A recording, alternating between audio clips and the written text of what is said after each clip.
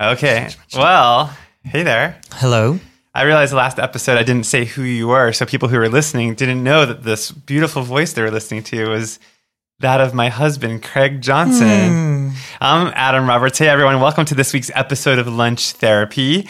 I am so excited because our guest today is Nick Sharma, who is an incredible cookbook author. He's the author of Season, which is a beautiful Indian cookbook. And he's also a food blogger who has a blog. Look what Winston's doing to your proboscis monkey called A Brown Table. And he has a column in the San Francisco Chronicle also called A Brown Table. So he's a great guest. But before we start, I wanted to tell Craig. Craig and I are both watching right now. People are going to be discussing that line. Look what Winston's doing to your proboscis monkey. Is that what I just said? Yes. And then you didn't explain what that meant. Oh, he's going to eat the thing. Explain what's happening. Yeah. Winston has taken, Craig has a stuffed proboscis monkey that sits on the couch in the room where we record. They were wrap gifts from a movie I made called Alex Strangelove, which features proboscis monkeys. He's obsessed. Available on Netflix. I'm promoting my I know, movie. you're plugging yourself. Look at him. He's really into grabbing your proboscis monkeys. Well, anyway, so today's podcast features Nick's lunch. And part of what I wanted to talk to you about in this introduction was what he had for lunch. And I was struggling with that because I didn't want to spoil it. But then I realized that the title of the episode contains what he had for lunch. And when I say the word of what he had for lunch, you're immediately going to light up because it's something that's come up a bunch in our relationship. Oh, boy. Do you know what Nick had for lunch? No. Donuts. Oh, God. Oh, no. You want to start unpacking this? Well, Craig seems to think that there's one trigger word in our relationship.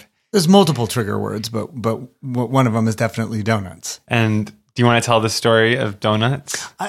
No, I don't want to go into it other than on two separate occasions, maybe even more.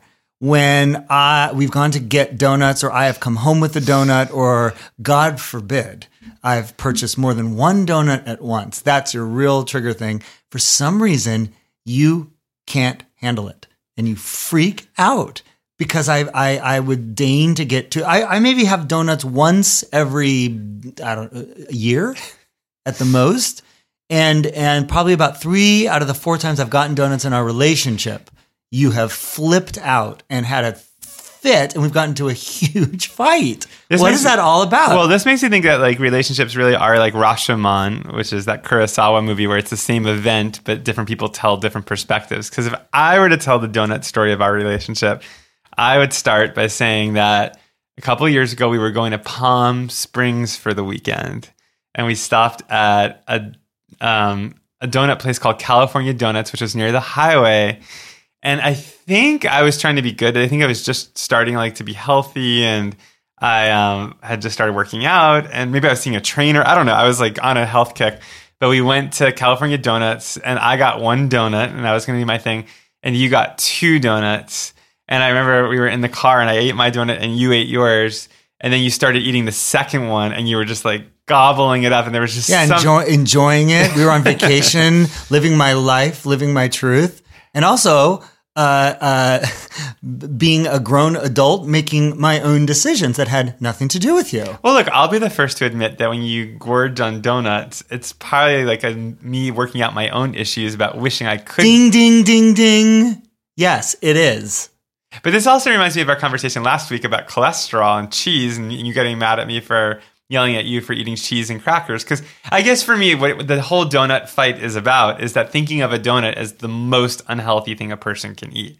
It's deep fried. It's covered in sugar. It's dough. It's enriched with eggs and yes, fat people and should butter. not eat donuts every day. Donuts once or twice a year is just fine, even if you eat 2 in one sitting. Wow, already, the ugly. But then when we went to Japan, and we got into another donut fight because what happened there? I wouldn't say we got into a fight. I'd say I bought donuts and you freaked out. Well, I guess in my own psychology, it has to do with wanting to eat as many donuts as I could, but having to stop myself. Yes. Keyword, your psychology. I know, but it's your psychology too. Well, there's a very simple solution to all of this. which is when I buy 2 donuts, mind your own business. Well, not to quote Freud, Uh-huh. but when I took a psychology class I think it was in law school, I learned about the ego, the id, and the superego. Oh, please tell me more. The ego is driving the car. And the id is the devil on your shoulder saying, hey, take your seatbelt off and blast your music as loud as you can. And your superego is like wagging its finger and saying, be careful, put your seatbelt back on. It's sort of like the school marm. Wow, Winston's really into He this loves proboscis eating monkey. that proboscis monkey. And what I was going to say is like it almost feels like in our relationship, we operate like the human brain in that you are the id. You want to just be able to eat and do whatever you want. And I'm the super ego where I'm wagging my finger and like, you shouldn't do that. It's going to give you high cholesterol. And somewhere in the middle is a balance. And that's why we work well as a couple. But the perspective that's lost here is I would be an id if I indulge in every impulse I had. I'm sure I'd be eating cheese and donuts every day of my life, which I don't do. But if I was there's a perspective. But if I was a finger that's wagger off. constantly, I wouldn't have even eaten the first donut. Who said you weren't a finger wagger constantly? You are a little bit. No, I'm saying, but I'm defending myself the same way you're defending yourself as not constantly being an id. But you are constantly a finger wagger. No, I'm not. Wait. I said I'm not constantly a finger wagger because I know you did. I maybe take issue with that. And I take issue with that you're not constantly an id. Okay, this is pointless. No, because it's about the mechanisms of self. There's no escape from this for your poor listeners at this point. I think they're eating it up with a spoon. No, they have turned it off. You think so? Yes. They can't. This is too much for them. They have their own issues in their own lives. They probably have their own marital discord. They don't need to deal with ours. But don't you think on a podcast that's about how lunch is a metaphor for our lives, that it's interesting how donuts bring up all these relationship issues for us? They don't bring up anything for me. I'm just having two but you're stupid part donuts. of this relationship. You're dating somebody or you're married to somebody who gets upset about donuts and you get upset and there's a fight about it and we have a whole flip out fight and then we're just storming off and doors are slamming. So it does trigger a fight. If you didn't care what I thought about donuts, you would just let it roll right off you and you wouldn't think twice about it. All I can say is donuts clearly trigger something within you that I don't think you have fully worked through. What do you think it is? I don't know. To me, it's about indulgence. It's about managing indulgence. I actually think this comes up for us a lot in life. I don't think it's just about donuts. I think it's about like going out and staying out. It's like going to a party and me feeling like it's like I guess I tend to go to more extremes than you. So if I like want to go out and I like drink or something and I get drunk, like I'll really get drunk, but I'll go home early. But it's like hard for me to find the middle. So with like a box of donuts, like when you bought, I think you came out in the store in Tokyo with a box of donuts. You'd bought like a whole box, or you bought like 4 or 5 donuts. 4 or 5 donuts. So for me, I think the trigger is like, oh my God, how am I going to stop myself? I could eat all of those in a second. So I think for you, maybe you're able to manage your indulgences better. But to me, but I think watching you eat 2 donuts sort of stirs up the thing in me where it's like, I don't have that mechanism to stop. Okay. I guess I buy that assessment. I guess I have to be stricter with myself because I'm scared of my capacity to kind of go overboard. Okay. All right. But I think your response to this whole conversation is indicative of the idea that, and I guess it's fair to say that you're allowed to eat as many donuts as you want and I shouldn't get upset about it. I think that's fair. Well, there we go. Because I'm a full-grown man. It's not about you being a full-grown man, though. It's about having empathy for your partner and why they're stirred up by whatever you're doing. Oh, it's very hard to have empathy for you in those moments. All right. Well, anyway, you guys really are getting an earful. Nothing. That's true. Well, this week's episode, as I mentioned, features Nick Sharma. Wait, hold on. Do you feel like you can go to extremes? I don't. You do. I feel like you painted yourself as like a party animal who like can't stop with the sex, drugs, and rock and roll. No, I think it's something I don't think it's something you understand about me. You don't like going out and staying out late because if I do, then I'd want to go to the extreme of it. Like I don't like if we go out to like a bar or something there's dancing, you see me get drunk and you see me dancing on the dance floor. I mean, You're a lightweight. I am a lightweight, but like I can go to those extremes. It's hard for me to just find the middle. And so, even like just before this like current 2-week period that I'm in, like I just started going to the gym again every day for the past 2 weeks. And before that, it was like Christmas time and I had the flu and people heard me coughing on the podcast and I was just eating pastries. I was eating all kinds of junk. Like it's either I go to extremes. Okay.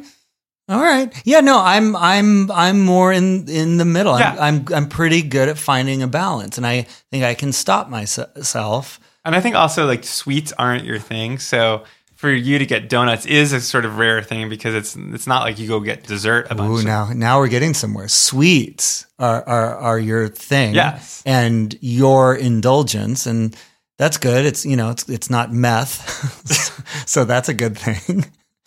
So so I can see how that would be triggering for you. It's true. All right. Well, I'm going to now introduce our guest this week. But before I do, I want to remind you that if you haven't subscribed to this podcast already, you can look up Lunch Therapy on Apple Podcasts and click subscribe. And while you're there, if you can leave us a review, I always appreciate a good review. It makes a huge difference. And also, I realize that I don't say this enough, but if you don't know, I'm on Instagram. If you want to see what I cook all the time, I just made salmon tonight. You can go onto my cooking Instagram, which is Amateur Gourmet. And if you want to see what I have for lunch, go to my lunch podcast Instagram, which is at Lunch Therapy. And actually, if you want to follow Craig, he's at CSJ214. Are you a public account? A public account? Yeah, anybody can follow you. Yeah. Okay. All right. Well, without further ado, here's this week's guest. Here's my session with Nick Sharma. And well, Nick, thank you so much for coming all this way. Of course, thanks, Adam. Yeah, and I met you. I'm trying to think. Was it like at Christmas time at a party? Yeah, at a friend's place for Yeah. What was it? It was a little before Christmas, but it was a Christmas themed dinner. Yeah. Well, I think Christmas parties like are prime. You have to kind of claim your date early because people, they. Wait, so I have so many things to ask you. First of all, I have to say I'm a fan of yours. I've had Thank your you. cookbook since it's come out. Thank you. And it's gorgeous. It's called Season. Uh-huh. And when did that come out?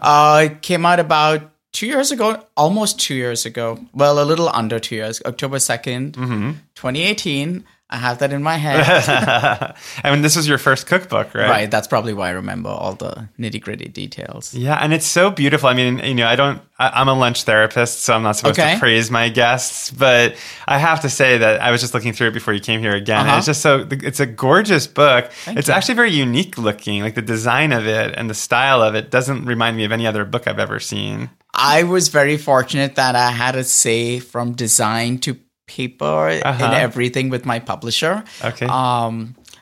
They really paid attention. They sat down with me. They asked me about the book, what designs I like, what colors I like. And they went with that, which was really nice. And the photography, you did the photography I did the photography too. How, when you're holding, like when your hands are in the picture, did you just set up like a tripod? Like how do you take those? Yeah, I use it. I was going to say magic, but I'm going to go with the tripod, which is more believable. Yes. But yeah, I use a tripod when I shoot because I'm trying to capture myself in the act as it's happening. And the tripod makes it really easy. Well, it's so funny because I mean, much like you, because you also are a food blogger. Right.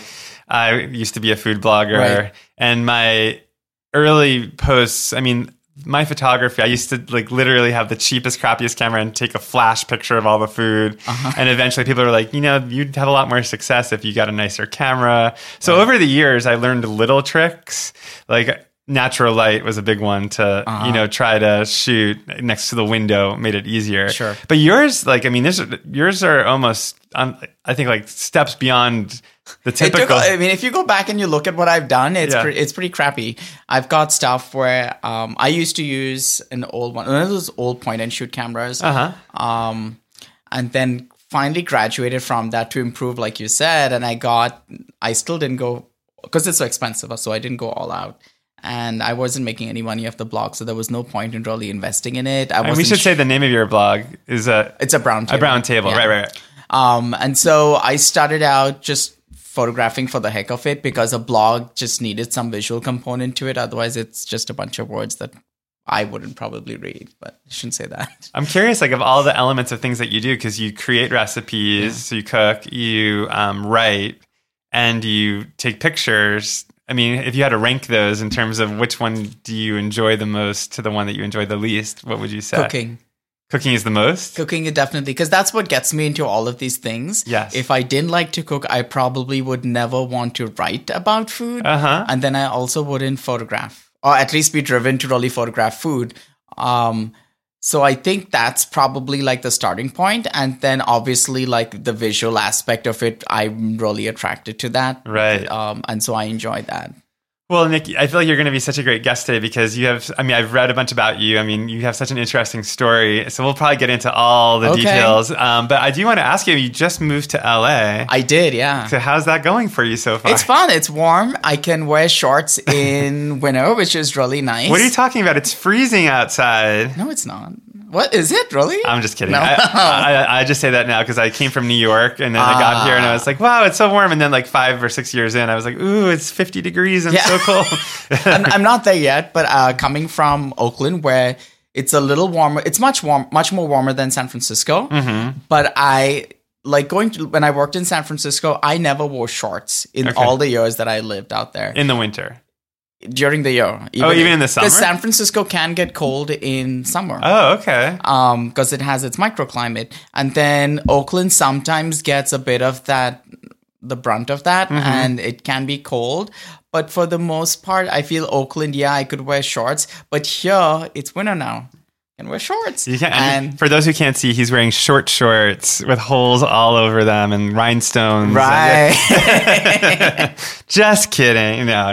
Well, that's so nice. But so what brought you to LA? So, what brought me to LA? Change, for one, but mostly because my husband got a job out here, and then that was kind of the push for the move.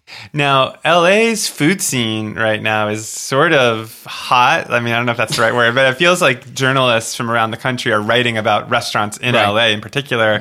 And was that part of the draw for you, or has that been part of the experience for you of coming here? I would say it definitely helps. I did not want to leave California when my husband was deciding where we should move next because he likes change. Yes. I'm more of a person that wants to find a place that's comfortable and I don't want to move away. Sure. So Mike, I've told him we're not moving after this because at this point, I just don't see why we should move because the food scene is so vibrant here. What I really enjoy about this city is that it is so big. So you have a lot more stuff going on. You can get really good, fun, innovative food at different price points and enjoy it, right? And I think that's so important that you should be able to eat delicious food and tasty food that's fun, inventive, in budget. And if you want to go above, sure. But that option should be available to everyone. Right? And LA is unique in that it has these areas where you can get, it's like Beverly Hills, you spend like $1,000 on dinner. Right. But then you can go downtown LA and like have incredible tacos or, it's a huge range. Yeah. I that's something that I'm really enjoying right now. Yeah. So how about San Francisco? Were you a huge fan of the food scene there? He's making funny faces. It's different, right? Yeah. I mean, I'll give you an example. Having not grown up in this country, I will say that living in California, it's been a real treat to just see how Mexican food just changes so much. You could come from so I came from DC to California. So from DC to California, it's a big jump, right? And then within California now, it's a big jump for me coming to Southern California and then seeing that. I was at a restaurant the other day with a friend, and they had Mexican food.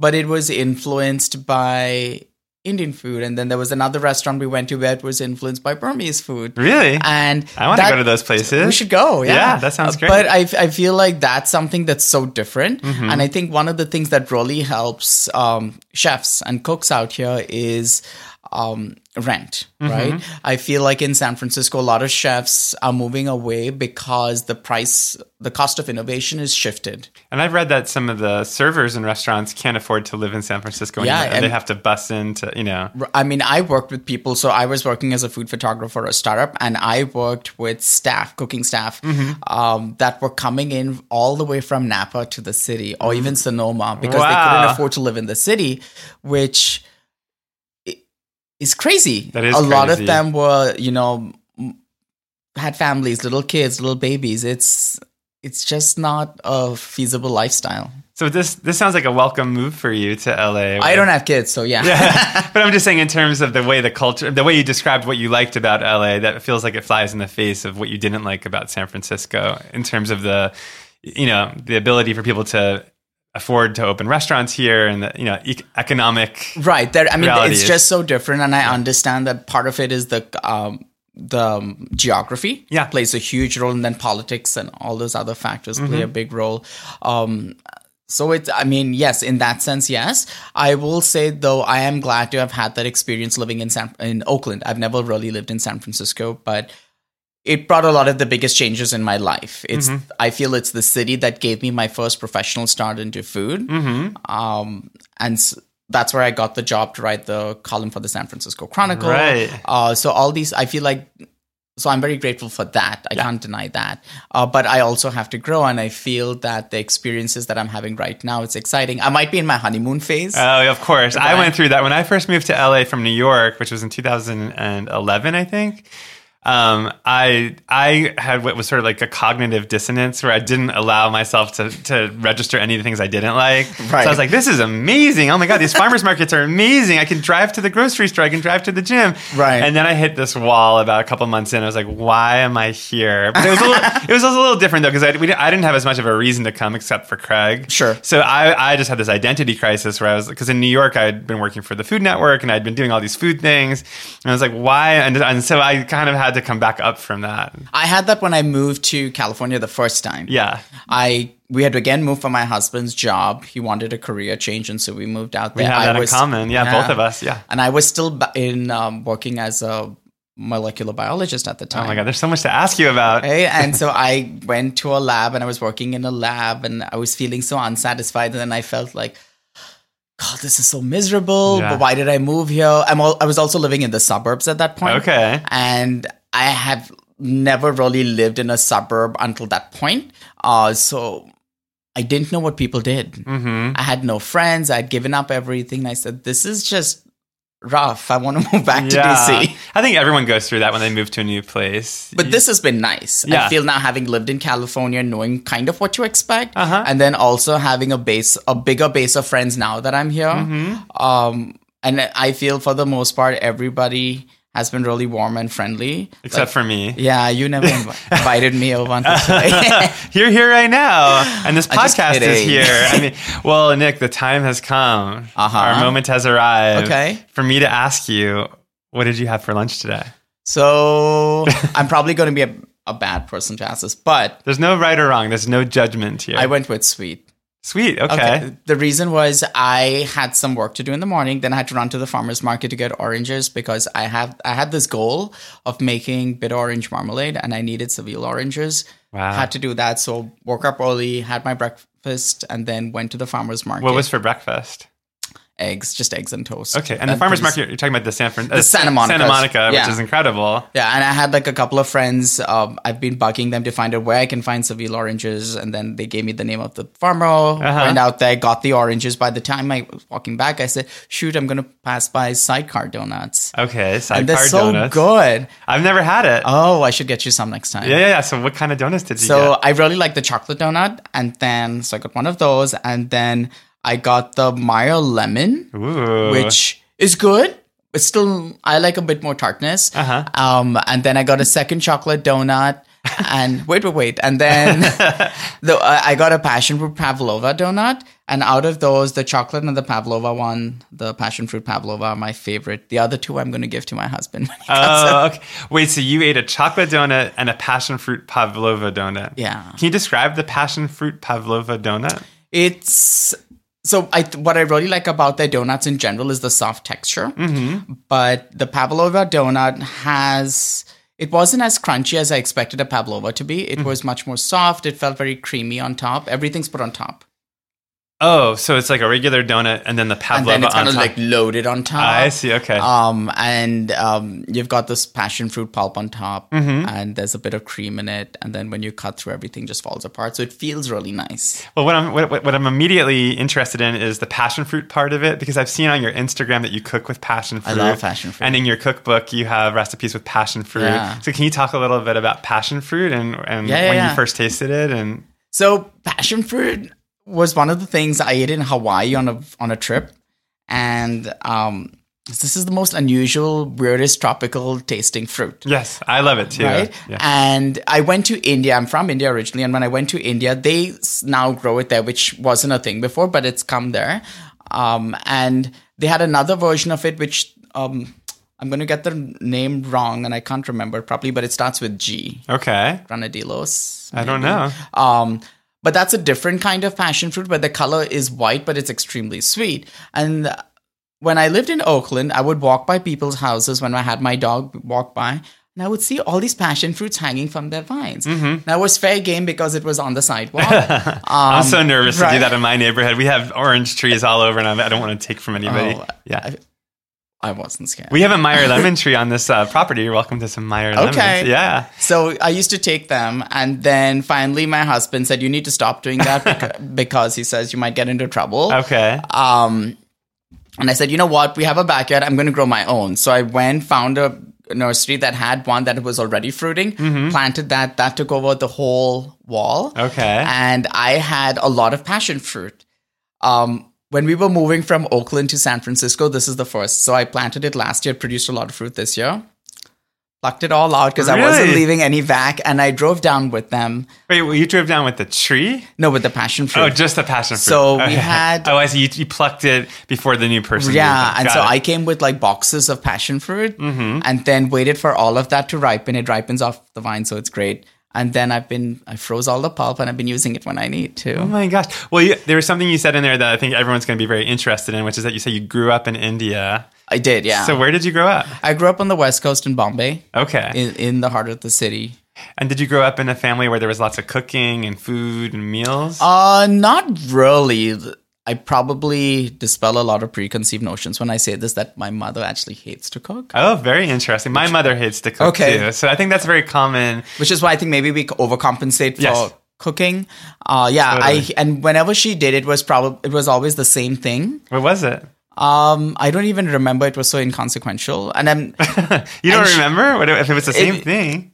I feel like we had some standard things that she cooked, and then my mother worked, so she was always more interested in working rather than cooking. What did she do? She worked in the hotel business. Okay. So similar kind of.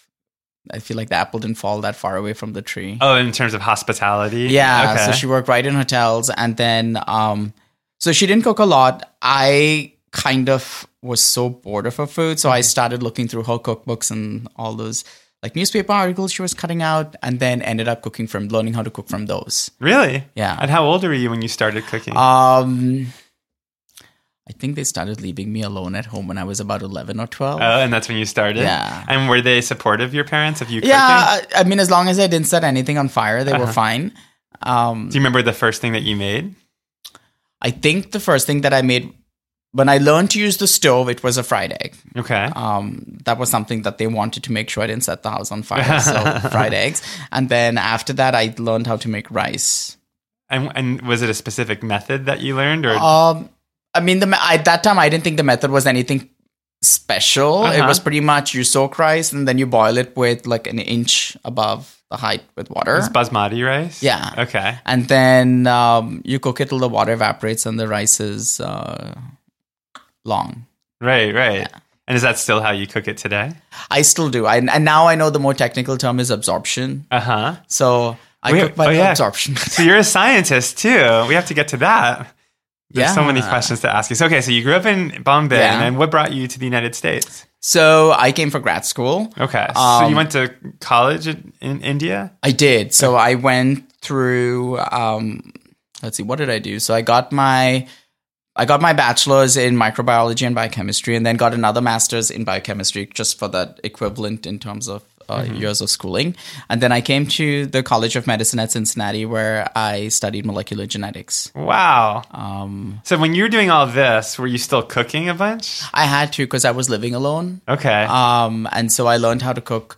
And then even like the roommates that I had for a couple of months really didn't cook, so I had to cook. And were you making the kind of meals that we see on your blog and in your cookbook? Like, were you starting to become more Initially, adventurous? I started off with knowing what I kind of knew a little bit. But also coming from another country, you really don't want to eat everything you ate all your life. Yes. So I started like going to the store, and I would get pasta sauce, because we didn't get pasta sauce and pasta in India, so it was something new. You do now, with globalization and everything.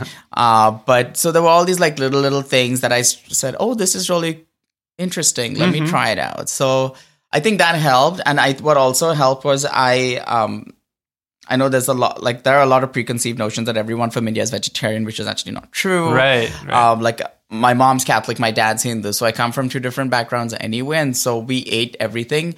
The only thing I tell people when they ask me what you don't eat, because they freak out when I come over. Yes. And I say the only thing I don't eat are turnips. I do not like the smell of turnips. Turnips? Yeah. That's very specific. I think it's the most disgusting smell. What about rutabagas? Nope. Oh, what about cabbage? I love cabbage. Okay. Yeah. So just turnips. The smell is just so gross. And I refuse to cook it at home. I love turnips. When you roast a chicken, you put turnips and carrots and everything. No? I'll put the carrots in the turnips. I'm going to make you a turnip tasting menu. You're going to come over and you're going to love it. Over. Oh, okay. All right. Wow. Okay. There's lots of different places. But I think maybe we should circle back to your donuts just for a second. Because the premise of this podcast, I mean, you are a man of science. And this is very scientific, but I try to use the lunch as a metaphor. Okay. And what I thought was interesting was that you said that you decided to go for sweet today. So do you tend to be either or is it sort of like a sweet day or a savory day? Oh, okay. In general, I have a sweet tooth. I'm not a big fan of bitter. I still struggle with a lot of bitter tastes. Like what? Like bitter melon. That's something. I don't hate it. Yes. But it's something that it's cooked a lot in India. And my parents always said, oh, it's good for you, blah, blah, blah. And then they have to fry and season it so much that I feel like the point is kind of lost. By the way, I told you over text message, the listeners don't know this, but I live near an Indian supermarket. Right. And they have bitter melon there, and they served it, and they have like a restaurant in the front. And I'd never had it before, and it was so bitter. It is so bitter. I've never had anything like it. I feel like if you have to go to that point of bitterness, and you have to fry and season it so much like my parents do, what's the point? Like, what are you doing, right? That's like durian. Like, it smells so disgusting. But I've actually never come into contact. Oh, I'm curious. It smells like gasoline, but it tastes okay. Okay. But it's sort of similar idea, though. It's like why would you want to go through overripe bananas are another thing that it's sweet. I like it. Yes. But I feel like throwing up. Oh. When it's like if I have to make a banana pound cake with overripe bananas, even thinking about it right now is making my really. Yeah. So you're very sensitive to some like smells. I even that like thinking about the texture of a mashed pureed banana, right? What about it is so gross? I don't know. I think it's just that the intensity of the aromatic chemicals is so strong for me. Yeah, I can't handle it. When you said aromatic chemicals, I feel like I got to see the side of you that thinks like a scientist. So do you approach food and cooking scientifically most of the time? I do. Okay. And I don't think it's a conscious choice. It's just because that's the way I was trained to think. Even my husband says this to me too, even relationships, he says sometimes he gets annoyed because I'm way too I have to think logically about everything. Okay. But I think that's just mentally, it's been ingrained. I've been brainwashed into thinking that way. So everything has to be approached from like the science angle. But isn't there, for me, it's so interesting because everyone always praises Harold McGee's cookbook, The Science of Cooking. Yeah. Is that what it's called? Food and Lore of something. He's like a famous food scientist. And that book to me, I may as well be reading like a different language. It's so, I don't get it. I don't understand how it helps me. And like my like role models as a cook are all like Italian grandmothers or just like witches like standing around a pot, like, throwing a pinch of this, a dash of this. Like that's like, I don't know why I said witches, but I just have this image of, just like people like standing stirring a pot. Yeah, stirring like a cauldron and like, I'm going to throw in like this. And that's how I cook. Like I'll make like a sauce. Like I'll make like a tomato sauce with anchovies and garlic and then like taste it and throw in some shit. But it feels like when you're scientific, it's almost like you're like, well, the umami flavor of the anchovies. You find it too clinical? Well, no, I'm just curious, like how, like where does the art enter the science? Like where does the artistry? Well, okay, so this is the way I look at it. I feel like I love the emotional aspect of food. I can't deny that. Yes. But I also appreciate the fact that a lot of the people that have been cooking before us, generations and generations, right, centuries, these people have been cooking and actually performing science experiments in the kitchen. Mm-hmm. And now we have the tools to kind of analyze and understand why. Mm-hmm. And I'll give you an example. I've been reading a paper on a science paper that came out a couple of years ago on heating chilies in oil and what it does. And I feel where I really enjoy Harold McGee. Mm-hmm. I have two versions of his book. The first one that came out and then someone gifted the second one to me. And I love it because to me it reads like my college textbooks, which is fun for me, right? Because I can take facts, right? Yeah. And so for me, that part is easy.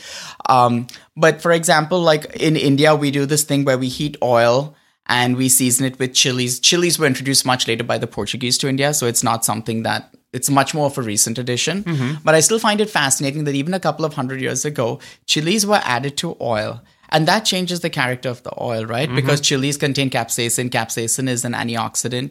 It looks for oxygen and protects things. Okay. Right? And so in oil, we talk about smoke points. Right. Right? And so the longer you heat an oil, depending on the type it is, and it reaches a certain temperature, it starts to break down at its smoke point, which is bad. Now, you cook chilies in the oil.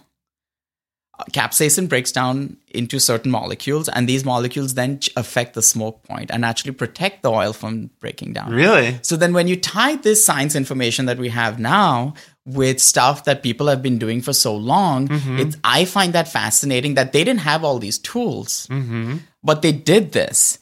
And it has a positive outcome. That's it. That's an interesting. I mean, for me, because I went to grad school for playwriting and dramatic writing, and it reminds me of like there are certain rules. Like Aristotle wrote the Poetics, which is like how to tell a story, and you can memorize those rules. Right. And I think what happens is eventually they kind of enter the back of your mind, and then when you sit down to write something, it's there, but you don't have to be thinking about it all the time. Right. And I imagine for you, science kind of operates in the same way when you cook. It's not like you're cracking open a textbook every time you turn on the stove, but it's just informing how you're doing things. Right. I really, I do enjoy books, and I feel like some of the books that I remember the most are always the ones that teach me something new. Mm-hmm. Right. And so for me, as a person who's writing recipes, developing them, writing cookbooks, it's important for me not to just like follow things. Yes. But I want to question the system as to why are we doing what we're doing? Why is someone doing it a different way, the same thing, right? And so I need to understand what gives me the best outcome. Now, is there anything though that defies scientific logic for you, that like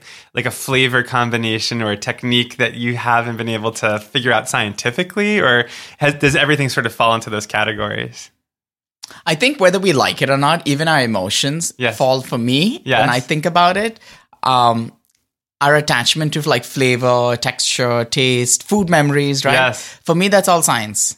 Well, I mean, we have two great examples right now. Your aversion to turnips and mashed bananas. No, in all seriousness, I believe that it's not just science. I think it's psychological. Yeah, and so my brain is filing these things. Maybe that is science, though, when I say it's psychological. Yeah. Okay. I mean, I feel like the brain is one of the major drivers behind the whole experience of eating, right? Mm-hmm. And so you don't like something, your brain's going to file it away. Yeah. Often it's just aroma because the brain doesn't remember taste. It remembers aroma. Really? Yeah. Aroma can be memorized really well. Taste just does not. Well, it's funny because for me, I once made, Amanda Hesser from Food 52? Yeah. She has a recipe in her book for an almond cake with almond paste. And I made that, and it became like my favorite cake to make, and I make it all the time for dinner parties. I love it. And only like recently did I realize that the same flavor profile was in the cookies my mom would buy me growing up. These like tricolor cookies were like red, yellow, and green with chocolate. And it was also made with almond paste. But I never realized that the reason I love the almond cake so much is because it reminded me of those cookies. So there's something to be said for the way the brain works and all this. But I'm curious for you, when you talk about emotions and science and recipes and cooking, I mean, what are the dishes or what are the foods that conjure the most emotion for you? In a positive way, obviously. Either or. Hey, this is lunch therapy. We focused on the two negatives already, but mashed potatoes, turnips, and bananas. Oh yeah. Those are negative, but we haven't attached them to a specific memory though. The turnips it's probably easy because it's my parents forcing things down me. So your parents made you eat turnips when you were? My parents are very strict. Okay. Yeah.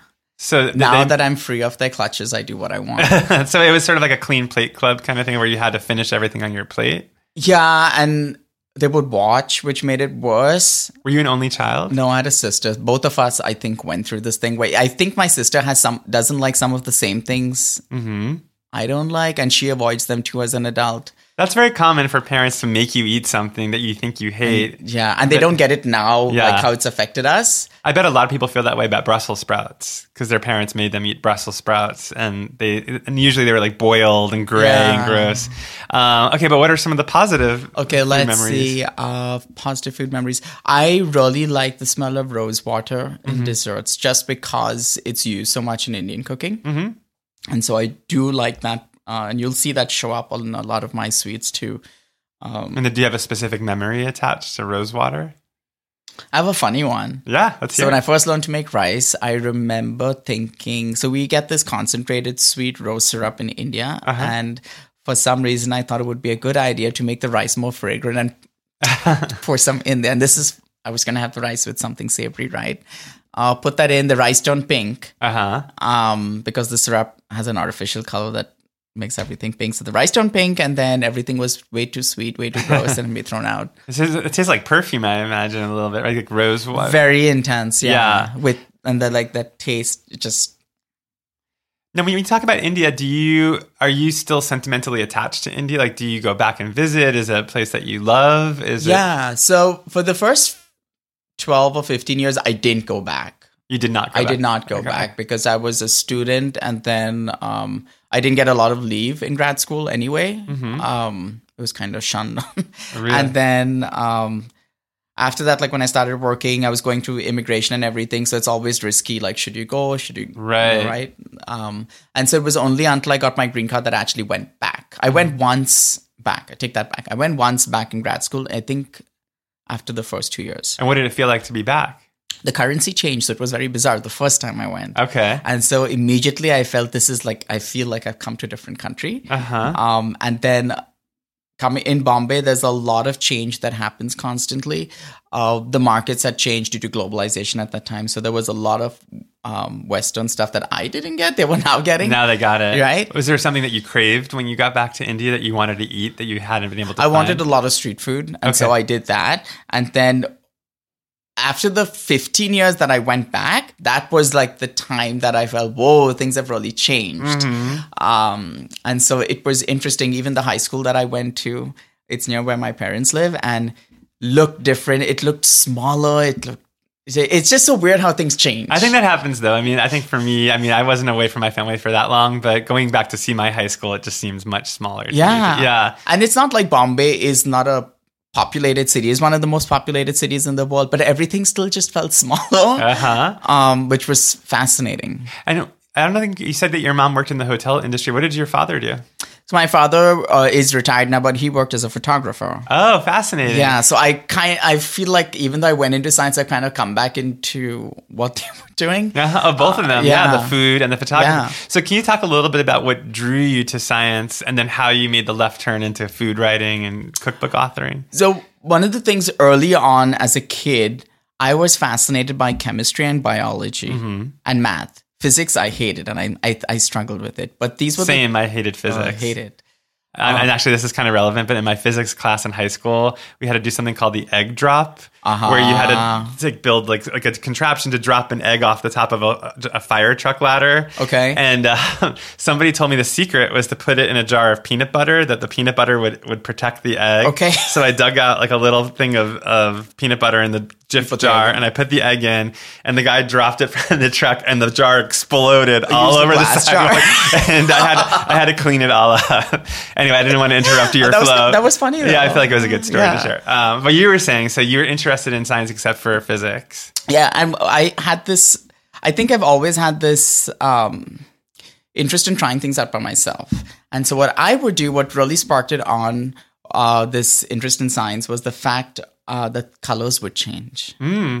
I found it really fascinating when you ground plants or something, then you added random shit to it. Yeah. Things would change. When you did what to plants? Just like do random things. So one of the things I remember I got a kit for magic tricks as a kid. And one of the things they said in there was to take turmeric and you cut a lemon with it and the color won't change. Then you take soap and the color would change and you could do this fake blood kind of thing. With turmeric? Yeah. And so I thought that was fascinating. I couldn't understand why. And then when I decided to look it up at the school library, it turned out that turmeric is a pigment. It changes color when the pH changes. And that's what baking soda does. It makes it red. And so I thought, that's actually really fascinating. So I started getting very curious about these things. That drew me into science, because I could see like things changing, influencing each other. So I found that fascinating. It makes me think a lot about cooking too, about the lead up to getting to play with your food a little bit and making the colors and it change. felt like the same. It feels like a natural thing even at the time, and even now I feel like I'm in a lab, I'm testing things. They won't work the first time. They may not work the second time, but I'm getting closer and closer to what I want to achieve. But it's so fascinating to me. I know that we just talked about this, but like to me, the idea of like if I was making like a lemon cake or something, like, because taste is subjective, right? Taste is subjective for the most part. So then how do you like scientifically make the best lemon cake? Okay. So one of the things with lemon cake, and I'll tell you from struggles early on, was with lemon cake, the first recipes I encountered always had lemon extract or lemon peel to give the aroma. Right. But to me, in my mind, a lemon cake should have some kind of acidity in it. So when I started to try and introduce lemon juice in it, everything would fall flat. Okay. Because the acid would react with the baking soda and neutralize it, and then there was nothing to rise. So even that is good to know, because I've had cakes collapse in the oven. So lemon juice neutralizes baking soda? Right, because one's acidic, one's alkaline, they come together, they'll produce a salt, and so nothing's going to happen. So what did you do?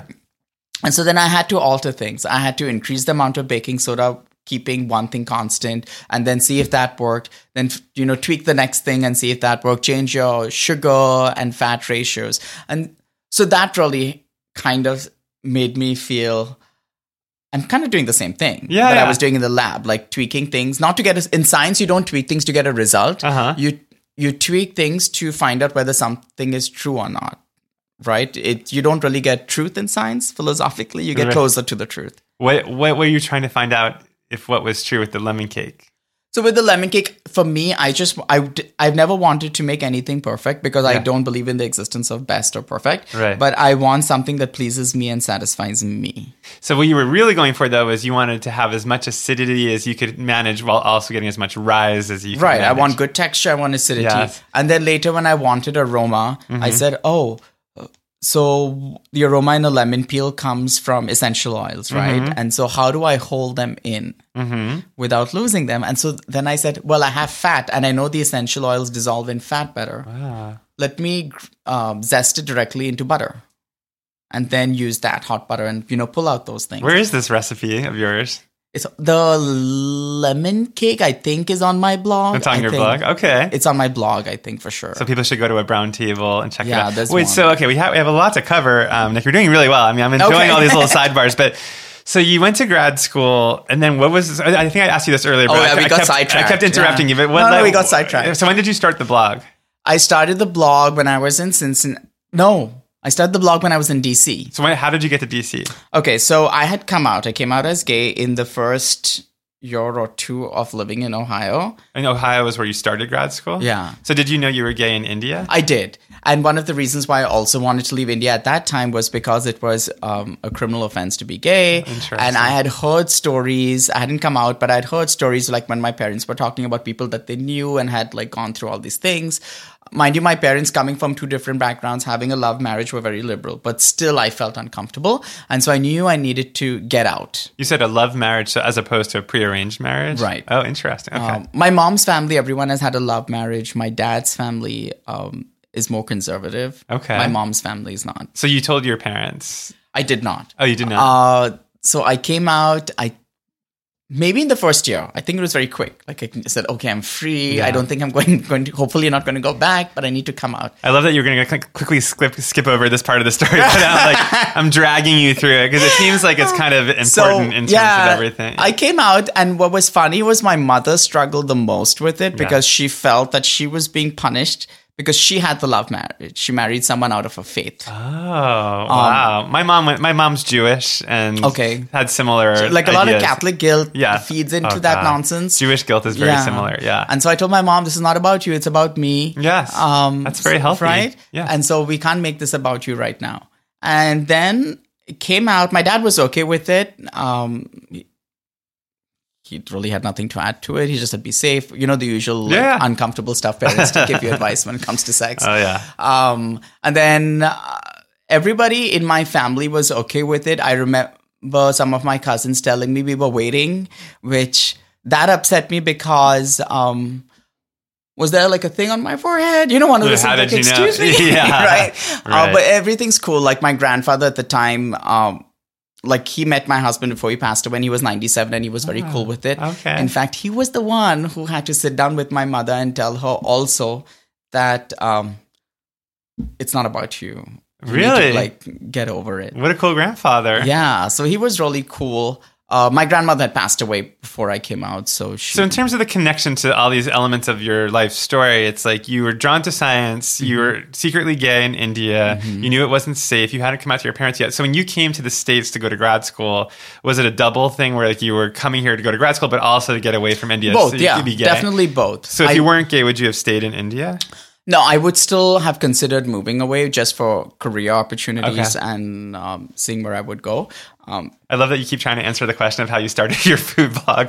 And we keep, yeah. All right, get to the food blog. Okay, so okay, let's see. Where were we? Cincinnati. Came out from Cincinnati. Yeah. I passed my PhD qualifying exam, but I was in an internal conflict where it's one thing to come out and get accepted by people. It's another thing to accept yourself. And I was struggling with that. I was depressed. Okay. Because even though I had made friends in Cincinnati in school and everything, I was still, Cincinnati, Ohio is still very conservative, at least at that time. I haven't been back in many years. And so there was this internal struggle, this conflict, because you would come across people where I'm also not white. So I'm also dealing with race issues. That's something that was also very new to me. I've come from a country where my skin color was in the majority and now it's not. Right. And so being someone who's not expected, even in the gay world, it can be difficult, you know. And so I was dealing with that. And I said, I think I just need to move to a larger city and have change somehow. So I passed my qualifying exam, and against everyone's... no one was excited about me doing this, but I quit. I said, I'm just going to walk away with my master's and I'm done. So wait, so what does that mean though? So you were able to get your PhD, but you didn't take it? So in at least in most PhD programs, you have to complete a certain time period. Okay. And then you have to also, at least in my program, we had to write an independent research grant. Okay. Which I did. And then you still, after that, had to at least get a paper published. Okay. So that's like the minimal requirement. So did you quit right before that requirement? So I finished everything except the paper. Okay.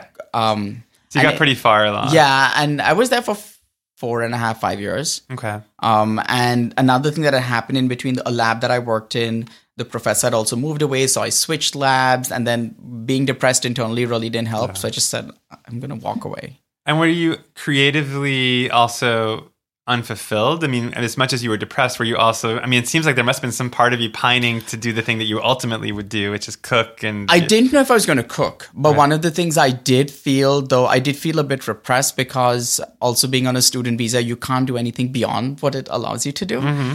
So I did feel a bit stifled in that sense. Fascinating. So you were kind of, I was like velvet handcuffs or right. something. Yeah. And I said, maybe I just need change. So I switched from a student visa to a work visa, came to Georgetown Hospital where I actually ended up working for the longest time. And I worked at the Department of Medicine doing research.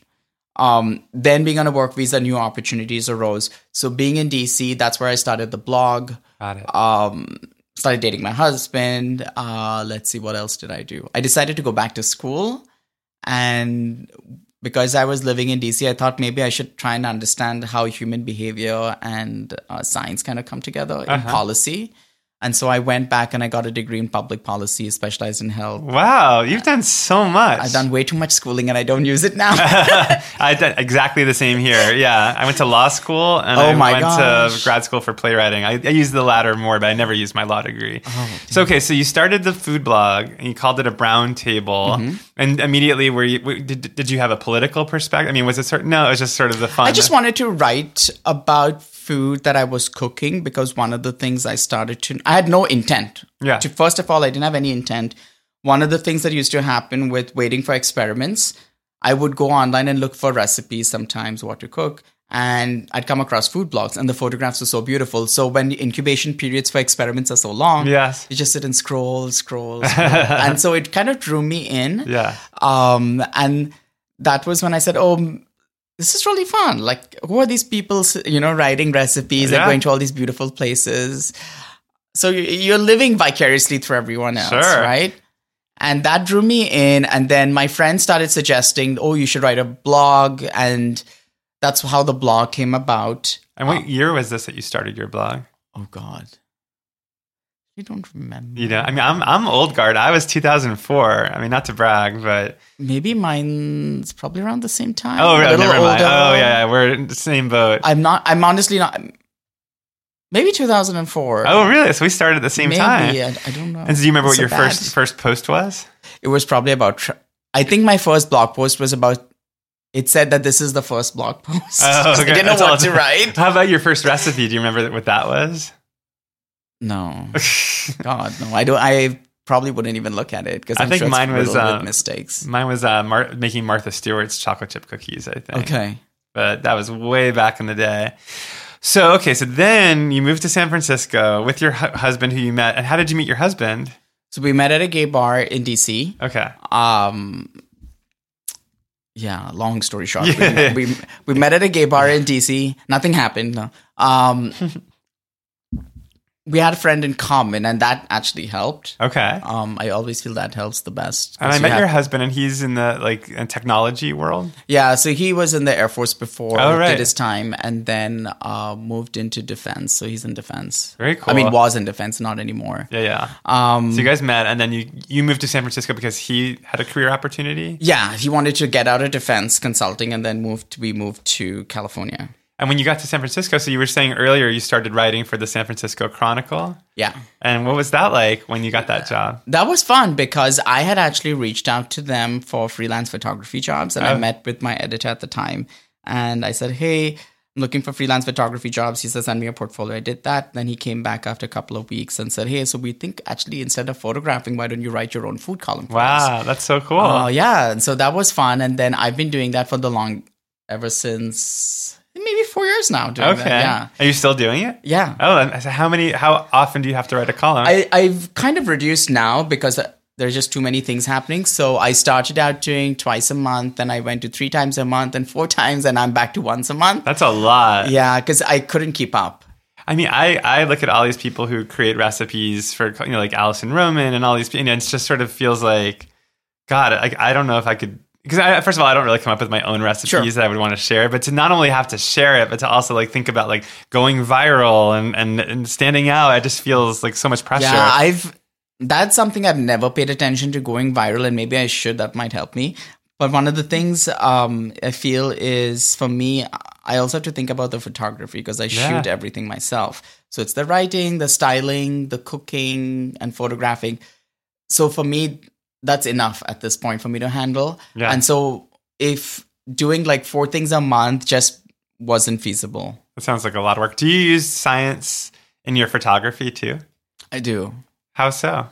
Let's see. With light, I often, for the most part, I prefer to use artificial light. I don't like natural. Oh, that's so funny. That was like the one thing I learned. Yeah, I know. They tell everyone to do that, and I don't know why they do that because it's a lot more work. If you're living on the East Coast like I did originally, yes. If the sun's never out for the most part of the year, right? And it starts to set very early in winter. True. So you're struggling with that. Then you're struggling with temperature.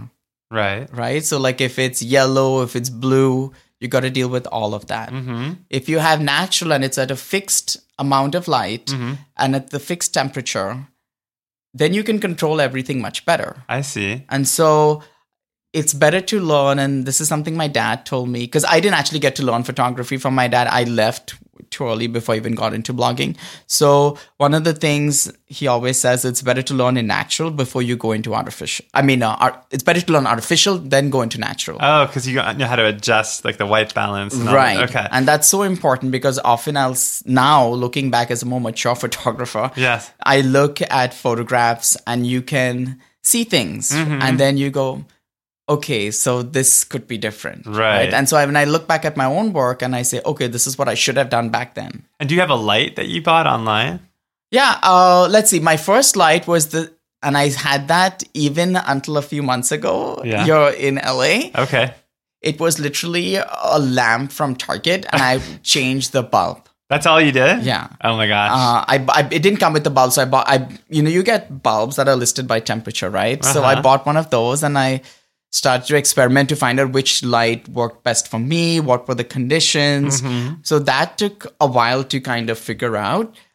This is kind of like niche, this subject matter, but I'm so interested in it because I have struggled with my photography over the years. But yeah, and now having learned that, I've moved away from that and I'm doing a combination of natural and artificial. It looks, whatever you're doing, looks gorgeous. Thank you. So I feel like it's been a learning curve, a very long one. Yeah. Because I didn't go to school for these things, but it's fun. That's what I enjoy about it.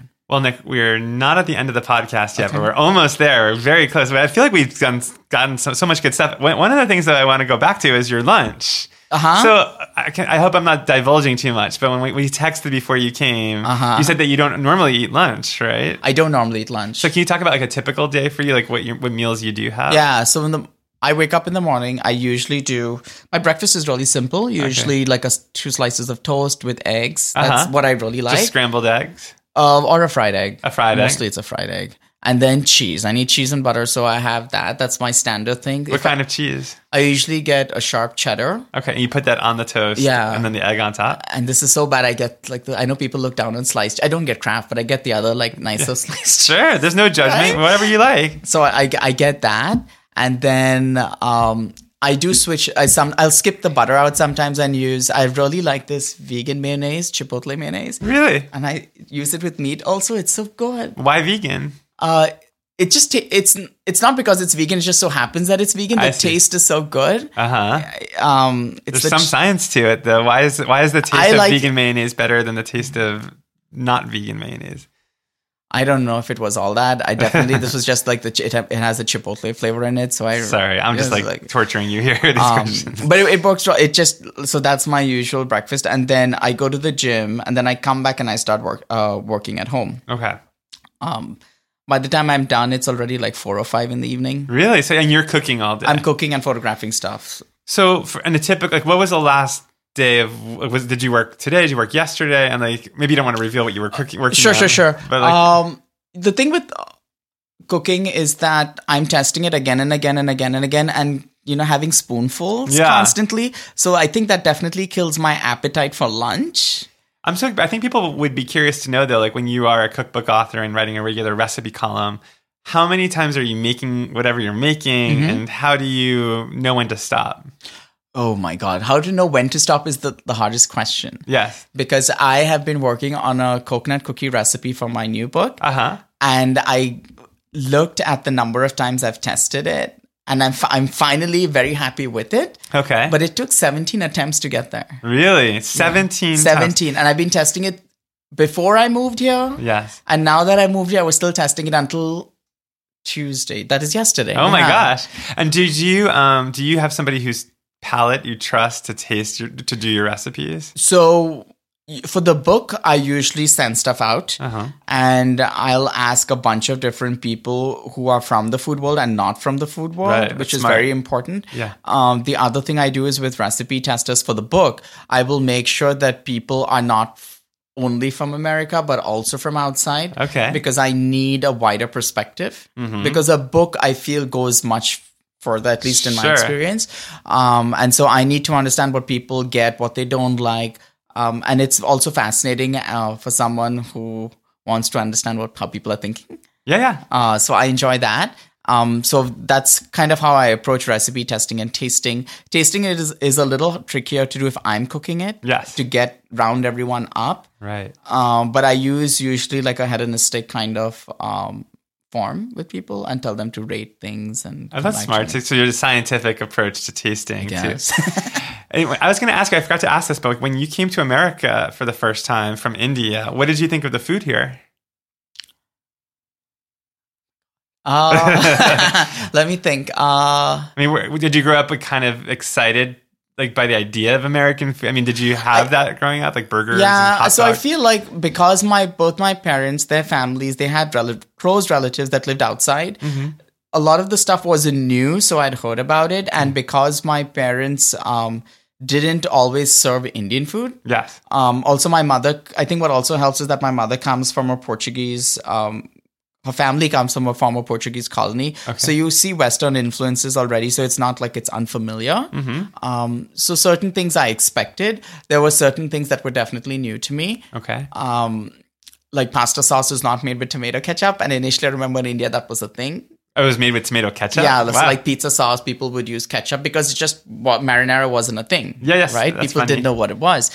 But now it is. Like people know what it is. Oh, okay. So that's changed there too. Right. Ingredients are different. Right. And so definitely like just seeing how things taste texture-wise, colors. There seems to be a lot more variety here. Okay. In terms of what's available. California is very different again compared to the rest of the country. So in that sense, I think it's definitely very exciting. And then the other thing was coming to America. I didn't have a lot of money. Okay. And I hadn't really seen the world at that point. Okay. So travel, saving money, going to restaurants was the best way for me to kind of explore the world. So, go to Greek food or Thai, a cheaper passport, if you will. So it seems like part of what you enjoyed about coming to America was the melting pot quality of like different cultures all here, as opposed to like one homogenous culture in India. Right. Well, this is actually a perfect way to bring it back to the donuts. Because when did you first have donuts in your life? In school in India. In India, so you had to. And what kind of donuts do they have in India? Chocolate's pretty popular. So it's like circular. It looks exactly the same. Yeah, it's the same. And actually, when my grandmother passed away, I inherited her cookbook, which is all her notes in there. She has 27 recipes just for donuts. Really? Yeah. So it's a big thing there. So with her, it was definitely a big thing. Yeah. I shouldn't generalize. But donuts were definitely big. Sorry, my dog is like, there's like a proboscis monkey doll in our room that Craig got on a job, and Winston is chewing its head off. Winston, what are you doing? Sorry, he's being very bad. Nick, every podcast begins with what did you have for lunch? Okay. But it ends with what are you having for dinner tonight? What am I having for dinner tonight? We're going to go to the Indian store, so I feel I'm probably going to pick something up there. Oh, yeah, so we should tell our listeners. Yeah. So I live near this Indian grocery store, as I mentioned, and Nick is going to go with me there, which I'm so excited about. Yeah, I think this is going to be more of Adam leading me through an Indian Really? Okay. I haven't been to any in LA yet. Well, and I don't live next to one in Santa Monica. Craig cracked up when I told him I was going there with you. He's like, he said, make sure to buy some more black cardamom, which was a joke, because I once made a chickpea curry and talk about like not being scientific about it. I just went to the India Sweets and Spices, which is where I live, and I bought a bunch of just random spices, including black cardamom, which I'd never used before. Okay. Which has a very like it's related but different. It's almost like sooty, like it almost has like a burnt flavor. It's like for meat. It's more it smells more like camphor. Which is what? Let's see, camphor. How do I explain camphor? Remember mothballs? Yes. Like that's mothballs. camphor. So I took a tablespoon of it and I put it in the chicken. Ground, not whole? Yeah, the ground. I put a tablespoon, and I also got black cumin, which I don't know if that has a strong taste. Whatever I did to this curry, it was inedible. It was it was just tasted just awful because I had no idea what I was doing, which actually speaks to the idea of like actually understanding what you're doing when you're doing it and not being a witch and just throwing in a pinch of this. Yeah, I know. Witchy cooking is not good. You know what will really help you? What? Harold McGee's book. He has a table on the different chemicals in everything. I'm so embarrassed. I just did a cookbook purge. I got rid of all the books I don't use, and I got rid of it. Oh no! Oh no! I'll have to. Actually, it's really funny. That's a book that I get rid of and then buy again. I've done that several times because I feel guilty, so I will probably buy it again. You should probably get it, and I'll mark the table for you and tell you that's the only thing, if you really want to get a better cook, is to just hold on to that thing. It'll make you better. I was going to ask, when we go to this Indian grocery store, is there something that you hope that they have there that you'd be? I'm secretly hoping they'll have a curry leaf plant, but we'll see. They have fresh curry leaves they sell there, which was exciting when I came upon it. I mean, the plant is somewhere close by. Maybe, but I love fresh curry leaves. Yeah, and, I love curry. Actually, I first learned to use them with Asha Gomez, who I think blurbed your book. Gomes, but I got to meet her in Atlanta when I did my cookbook. Oh, and so she taught me to like stem the whole curry thing and throw them in the hot oil. She's the best. She's amazing. So, tell us about the new book before we end. Like, what's that? So the new book is going to be very geeky. Okay. Yeah, it's going to be very geeky.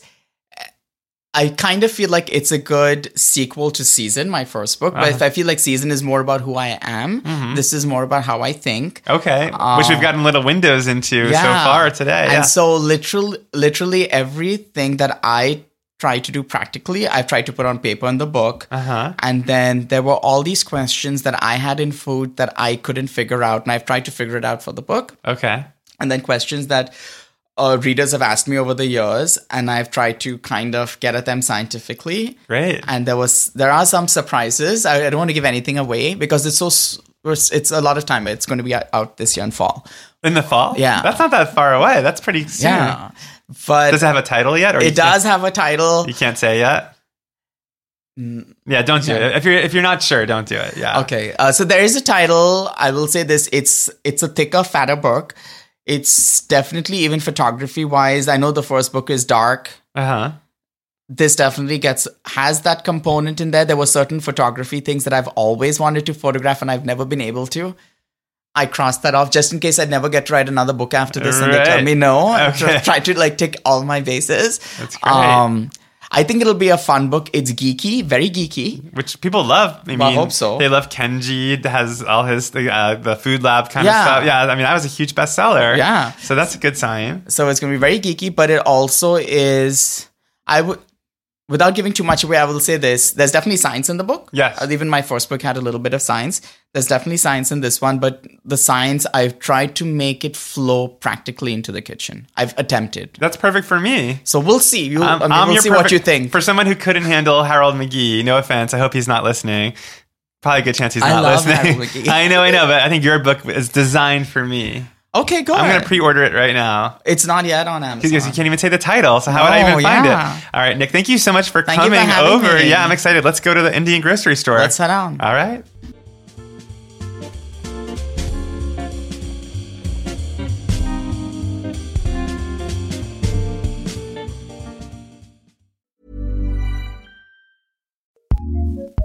Acast powers some of the world's best podcasts.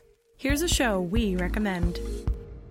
It's the question that's on everyone's mind. How do you live a good life? How much do work, health, relationships matter? What about happiness, meaning, money, and love? What if you're alone or anxious, ill or in pain? These are the questions we explore weekly on the top-ranked Good Life Project podcast, hosted by me, award-winning author, 4-time industry founder, and perpetual seeker, Jonathan Fields. Every week, I sit down with world-renowned experts, iconic writers, and researchers, and while everyone from Olympic gold medalists to world-shaking activists, A-list celebs, musicians, and more, all with the single goal, to help understand what it truly takes to live a good life and to feel a little less alone along the way. Listen to the Good Life Project podcast on the Acast app or wherever you get your podcasts. Acast recommends.